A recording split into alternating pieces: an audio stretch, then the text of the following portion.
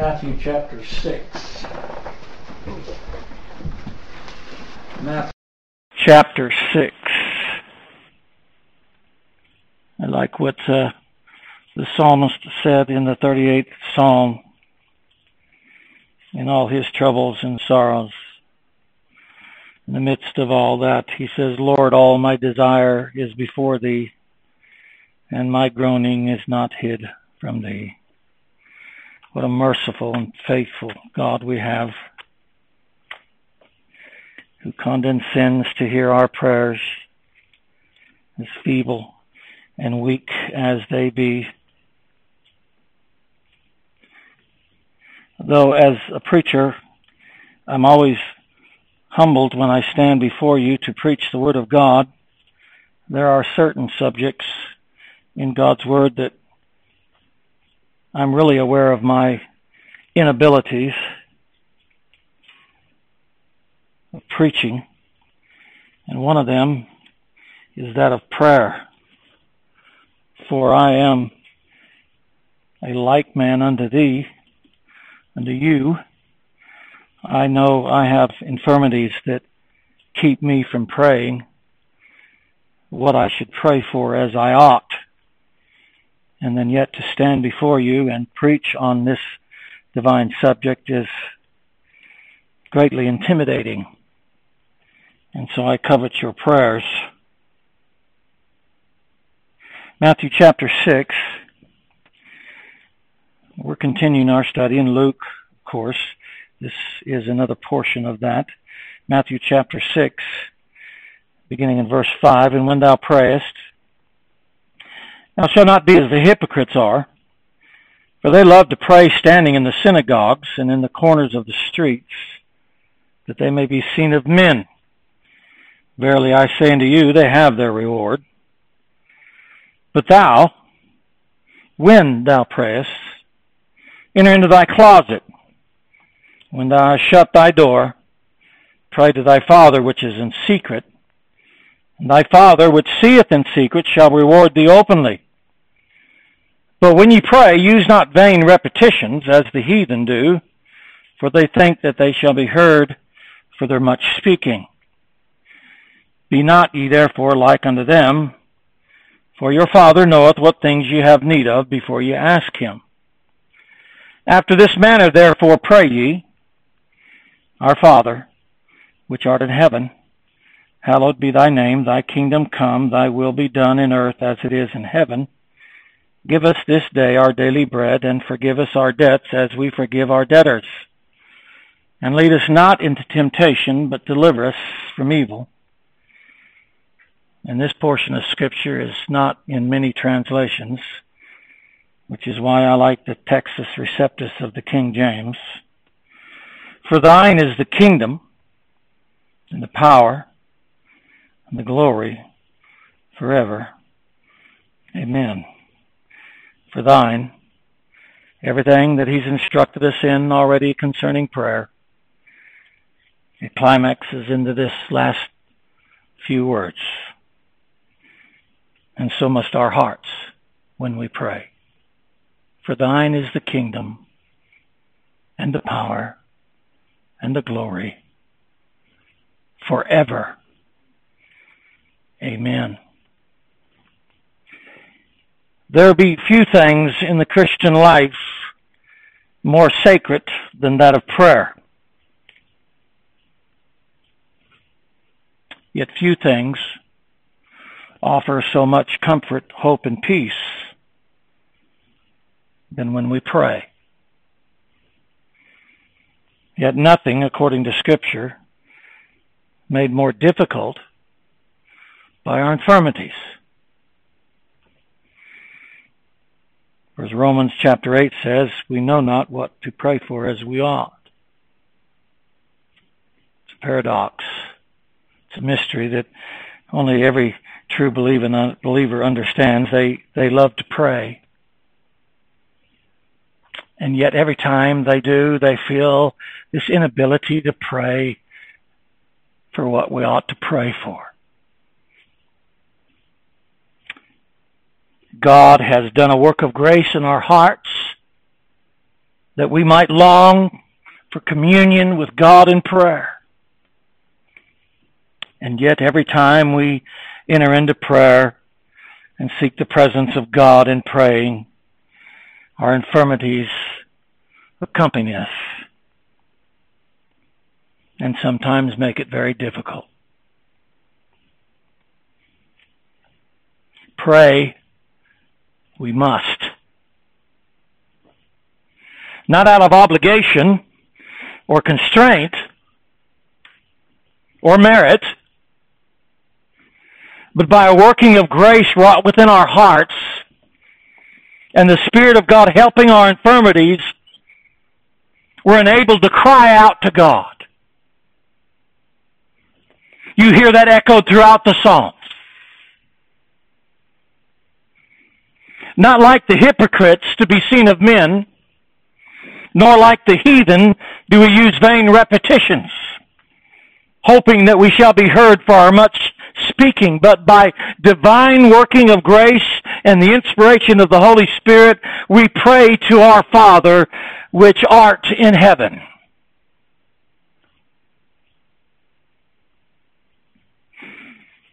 For behold, he prayeth, was Christ's testimony of the newly converted Paul as he instructed Ananias to seek Paul out. He didn't say, I want you to find Paul because he's preaching or that he's teaching, but he said, I want you to find Paul, the newly converted Paul, and when you find him, behold, he prayeth. You see, as a Pharisee, surely Paul prayed, and that often. Yet like the hypocrite, he prayed to be seen of men, yet now Christ would have us to behold, he prayeth, not to be seen or heard of men, but to be seen and heard of God.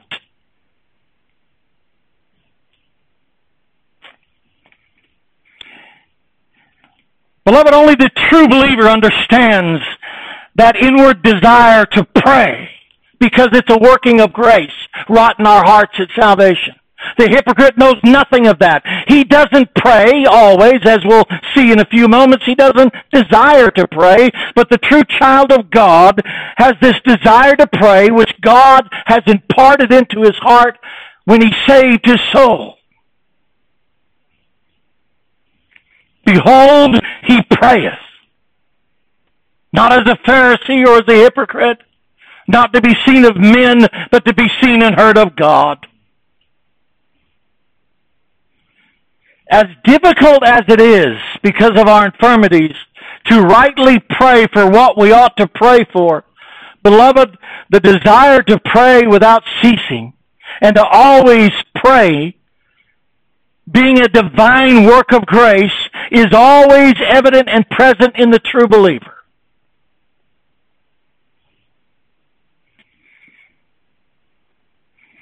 Our infirmities, though they make it difficult, do not hinder us from seeking God in prayer.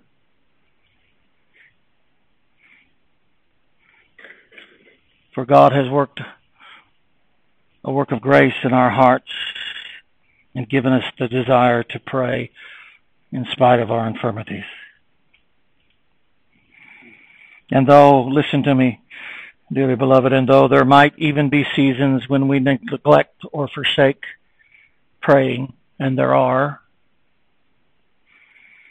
because of the working of grace in our hearts and the Spirit helping our infirmities, God will revive a spirit of praying within us.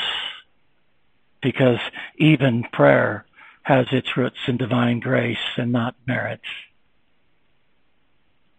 I'm getting ahead of myself, but this is the difference between a hypocrite and a true believer. A hypocrite, as we'll see in a few minutes with Job, will not always seek after God, will not always ask after God, will not continue to seek God. But because God has imparted into our hearts this divine work of grace, dearly beloved, even when there are seasons when we neglect prayer for whatever reason it might be, even when we lack in praying, even when those seasons are long, God will providentially bring us back to pray. To Ephraim, who sinned greatly against God. God declared, I will go and return to my place till they acknowledge their offense and seek my face. In their affliction, they will seek me early.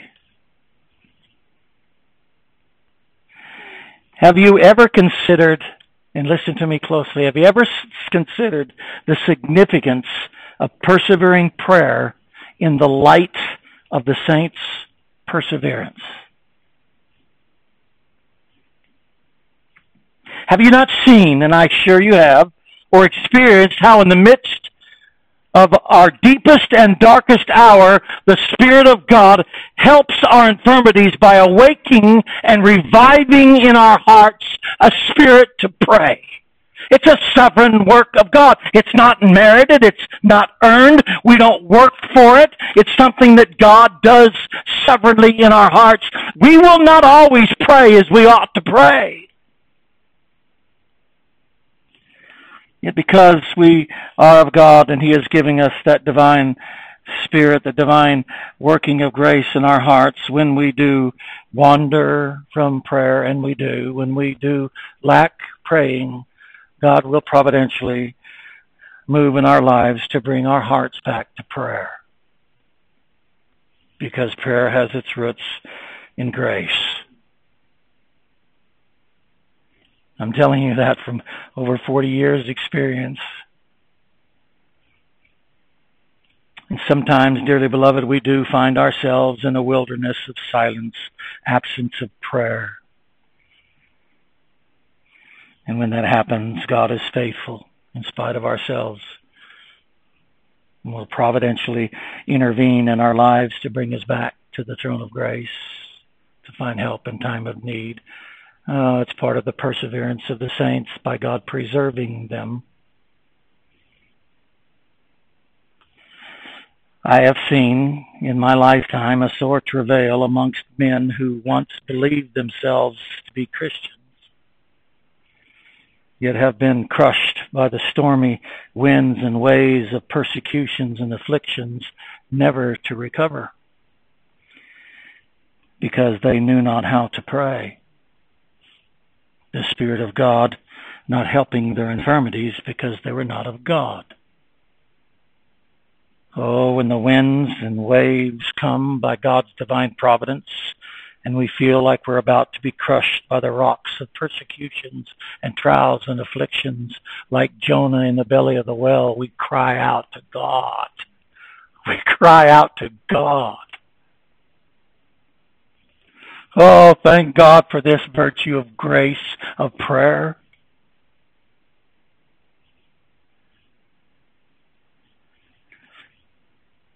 But the hypocrite, Job says, what is the hope of the hypocrite, though he hath gained when God taketh away his soul? Will God hear his cry when trouble cometh upon him? Will he delight himself in the Almighty? Will he always call upon God? He won't. Yet for the true believer, Psalmist said in Psalm 50, verse 15, and call upon me, the Lord said, in the day of trouble. You see, will he always call upon him? Job asked, will God hear his cry when trouble cometh upon him? But for the believer, God says, and call upon me in the day of trouble. I will deliver thee, and thou shalt glorify me. I will deliver thee, and thou shalt glorify me. Personal testimony of that verse of Scripture God gave me 36 years ago as I was standing on a hilltop in the Black Forest in Germany on a cloudy, windy day when the trees were blowing. God gave me that promise to call upon me in the day of trouble, and I will deliver thee, and thou shalt glorify me. And I have seen for 36 years how God has brought that promise to pass many times. You see, prayer is a gift of God, just like faith is. And our Father will not let it wither and die in spite of ourselves. Isn't that amazing comfort? There has been imparted into the heart of every true believer by the grace of God a true desire and longing to pray. And though our infirmities make it difficult for us to know what to pray for as we ought, by the aid of the Holy Spirit interceding on our behalf, we pray, and that without ceasing and always. When ye pray, not only a commandment, but a fact. Christ is saying, my people pray. Because it's not of their own, it's of God. When you pray, say, for thine is the kingdom, and the power, and the glory, not forever, one word, but forever. Christ says, amen. Let it be. Beloved, with these closing words of Christ's instruction on prayer, I want you to see that it is to this divine climax, this divine pinnacle, listen to me, that all true prayer must culminate and carry the petitioner humbly before God. This is the end of all prayer, no matter what we pray for. If we pray for forgiveness of sins, our daily bread, we're praying that His kingdom come, His will be done on earth. Christ will show us in these closing instructions. This is the climax. This is the divine pinnacle of all true prayer. To this, every petitioner must be humbly brought to acknowledge and recognize, regardless of what happens in this present life, it's for thy kingdom and thy power and thy glory alone forever. Amen. It is for God's glory and not for mine. We are so selfish in our prayers and in our living for Christ. We seek not the glory of God, we seek our own, and Christ would say, no, all true prayer will lead you to this conclusion. For thine is the kingdom, thine is the power, and thine is the glory forever. Amen. What comforting words for the child of God. For all true prayer, as in everything concerning our Christian life, it is ultimately God's honor and glory in everything that we long, that we desire, that we seek. It fills everything that we want.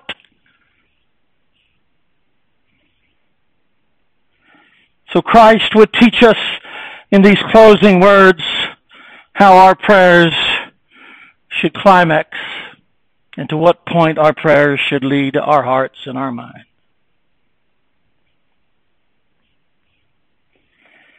For, in light of all these things He's instructed us in already, for thine is the kingdom and the power and the glory,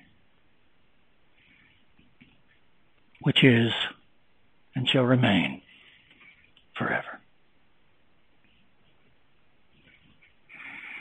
It's amazing how He says thine is the kingdom. Not the kingdom is thine. For thine is the kingdom.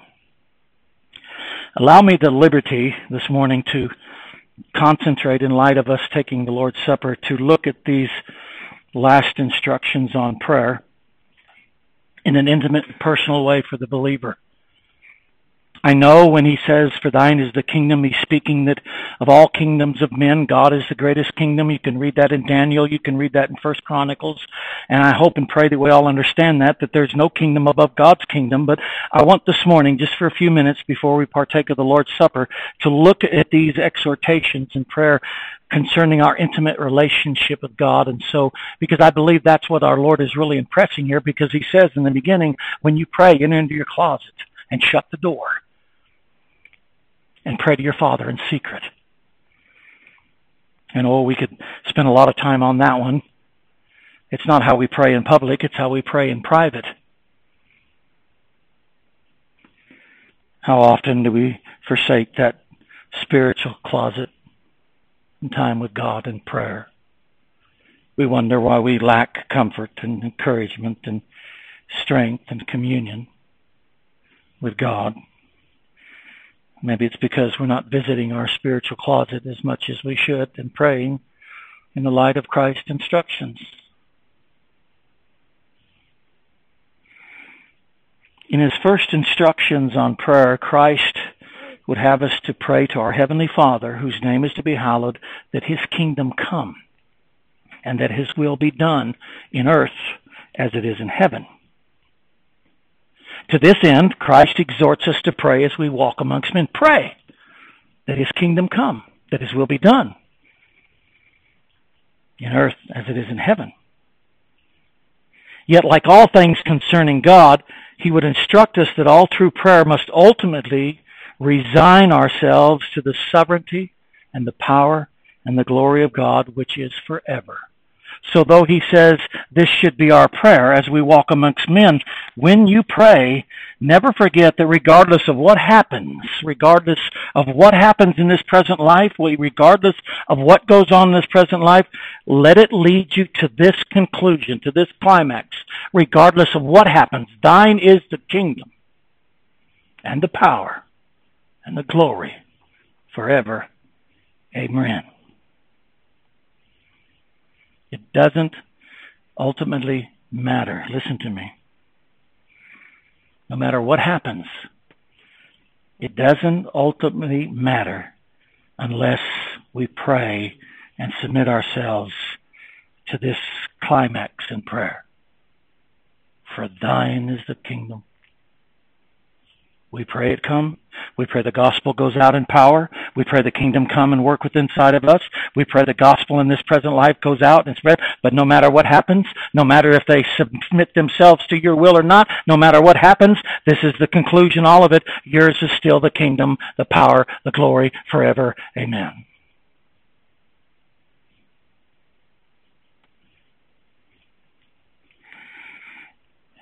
It's almost like the verse in Peter, for as the Lord is not slack concerning His promise, as some men count slackness, but is long-suffering to us, not willing that any should perish, but that all should come to repentance. 2 Peter 3, 9, and 10. That's what the Lord's promise is. He's not willing that any should perish, but that all should come to repentance.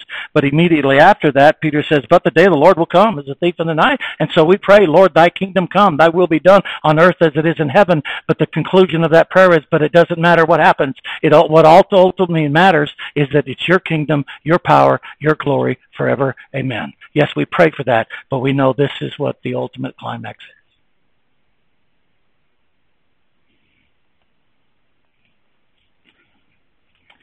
We spend way too much time in our Christian life, especially in prayer, chained or fettered to the affairs and cares of the world. And Christ says, no, you got to go beyond that. Yes, we pray for these things to happen. Yes, we pray for daily bread. Yes, God encourages us to. Yes, we ask God to forgive us our trespasses as we forgive others. Yes, we pray for that. We pray that God do all these things. Yet the ultimate desire and goal of our prayers, as well as everything we long for as Christians, is ultimately God's glory in all things. And it will be, for it's His kingdom, His power, and His glory. We are encouraged in Scripture to pray always and without ceasing, to make our request made known unto God, to cast our cares upon Him, for He careth for us, to pour out our hearts before Him. We are encouraged to do all of these things in prayer. We lay our burdens before the Lord. We cast our cares before the Lord. We acknowledge, we make all our requests made known unto God. Whatsoever things you ask in prayer, believing you shall receive. Christ even puts a sovereignty on prayer. Whatsoever things. And we are to pray for these things. We are to pray for all of these things. God encourages us to. But the ultimate climax, the ultimate goal in all of that is to honor and glorify God, regardless of the outcome in this present life.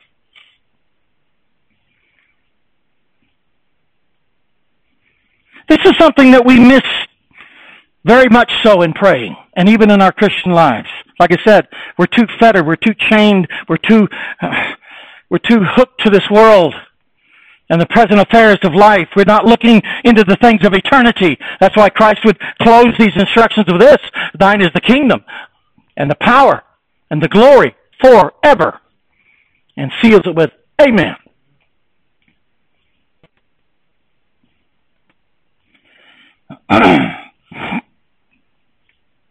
Why do you think Job, even in the midst of all his trials and afflictions, why do you think Job says it doesn't matter what happens to his body or flesh, yet shall I see God for myself and none other? I look to the right and to the left, I look front and back, and I try to define his providence. I try to figure out what he's doing. I search the Word of God. I search my heart, and I cannot figure out God.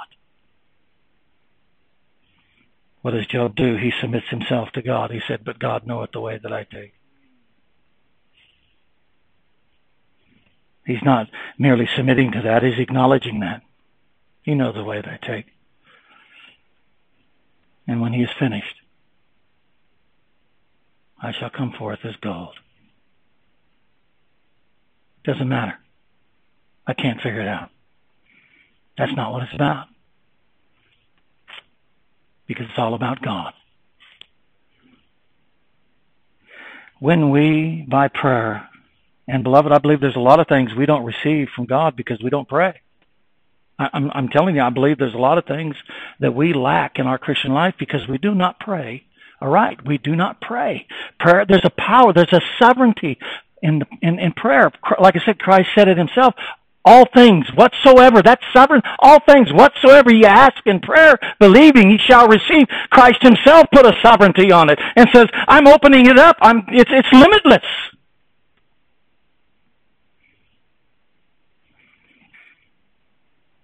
And when we pray and we seek God's wisdom and grace and guidance and strength in this present life, whatever it might be, we ask God for guidance, for strength, for comfort. Yet the ultimate goal ends here. For thine is the kingdom and the glory and the power and glory forever. That's my ultimate desire. That's my ultimate goal.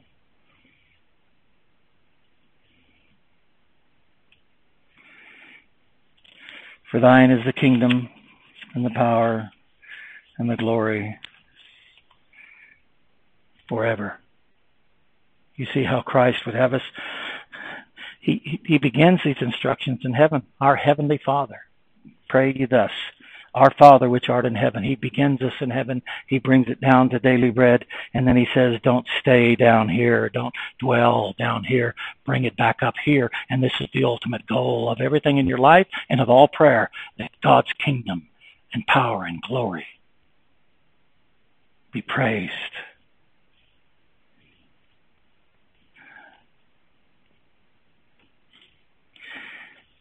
There is, dearly beloved, within these words the greatest comfort and encouragement. You know why?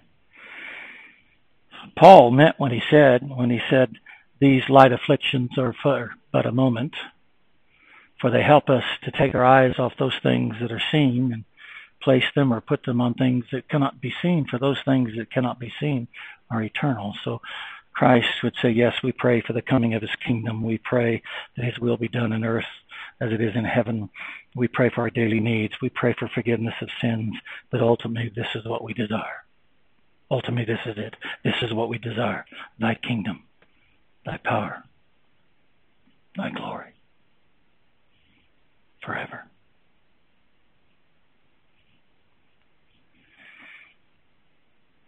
And I believe our Lord would have us to understand that these words, as well as many things in our Christian life, we cannot obtain without prayer. That's why I said earlier, I believe we lack a lot of things, and the Word of God says that. You have not because you ask not. I believe a lot of things we lack in our Christian life because we don't pray as we ought to pray.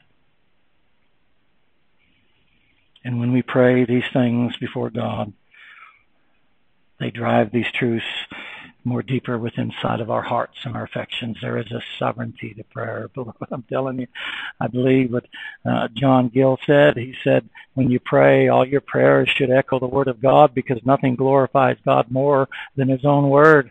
So let it not be the echoes of our own vain ambitions and desires and fleshly wants. Oh, but let your prayers be filled with the Word of God.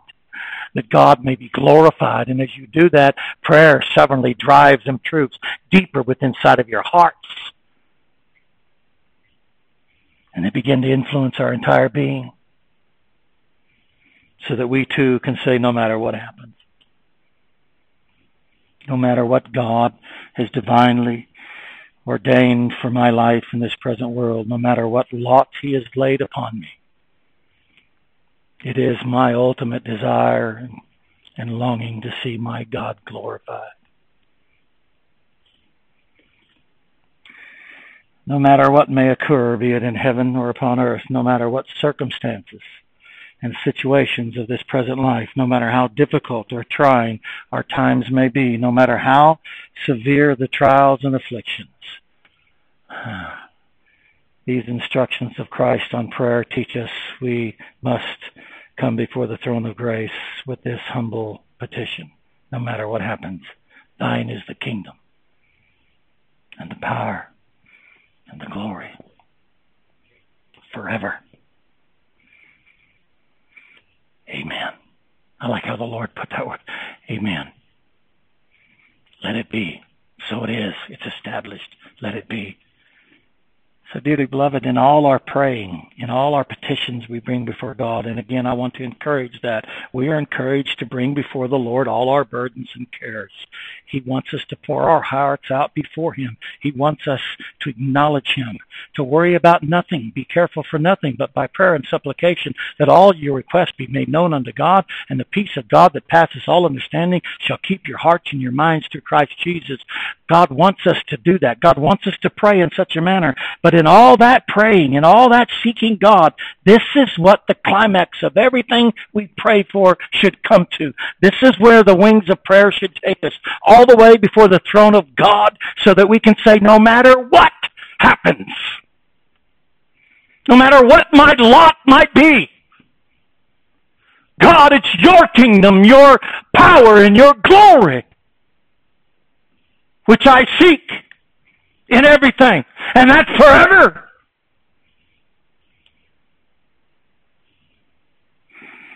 Psalms 31:15, and I'll close with this, says, my times are in thy hand. My times. What times? All times. There's a time to be born, a time to die. You know, all those in Ecclesiastes 3. The psalmist says, my times are in all times. Good times, bad times. Pleasant times, horrific times. Times of affliction, times of sorrow, times of happiness, times of pain and grief. All times. All my times. My times. Where are my times? In my hand? No. In my control? No. The psalmist says, no, they're in your hand. What does that tell me? They're in the hands of my loving Father, who will cause His child no tears unnecessary. And if it be tears, the psalmist says, He'll put them in a bottle. Oh, beloved, do you understand how prayer is truly a gift of God? And no matter if we might neglect it for sinful reasons or just simple laziness, God will sovereignly, providentially bring us to a place in life and cause us to cry out to God. Prayer is a gift of God, just as faith is. And though we think it's been withered and dead, God can revive it, and He will. They will seek me early in their afflictions. We have such a wonderful, glorious God. Even the psalmist said, Lord, seek your shepherd which has gone astray. True child of God loves to pray. And though we might not be masters of it, for who is, and sometimes we neglect it, if not more than often, there's something God imparted in our hearts and our lives as Christians that give us a longing to pray and to seek His face. And when we neglect that virtue, the Spirit of God will help our infirmities and bring us to the throne of grace in time of need. You see, it's not of us, O Lord, but under thy name be glory and honor. Not enough. God is a gracious God.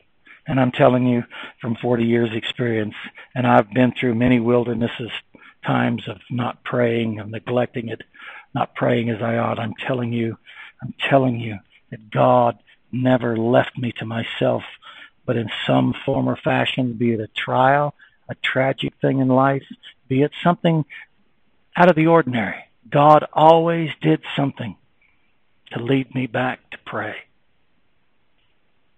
We don't use that for an excuse to be lazy or slothful. We use it actually to praise and glorify God, that we might continue constantly in prayer. Men ought always to pray and not faint. When you pray, for Christ said, my people pray. Not of themselves, but of God. When you pray, say, the climax of all prayer. When you pray, say, for thine is the kingdom, power, and glory forever. Amen. Let's pray. Father, we thank you now, Lord, for thy word, and we ask you now, Father, that the Spirit of God would continue to help our infirmities, for we know not what we ought to pray for as we should. Lord, we pray that these instructions that you've given us, Lord, would help us as we pray. Help us, Lord God, to take the instructions of Christ to heart. Lord, to enter into our closet, to shut the door, and to pray to our Father in secret.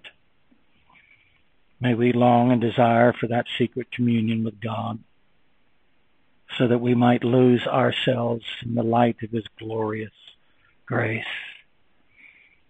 And Lord, that we might, as Christ encourages us, whatever happens, we might be able to say with a true heart, for thine is the kingdom and the power and the glory forever.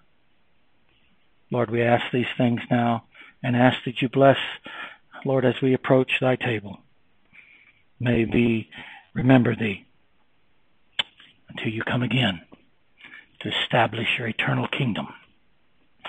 Father, we love you and thank you for all things. In Christ's name we pray. Amen.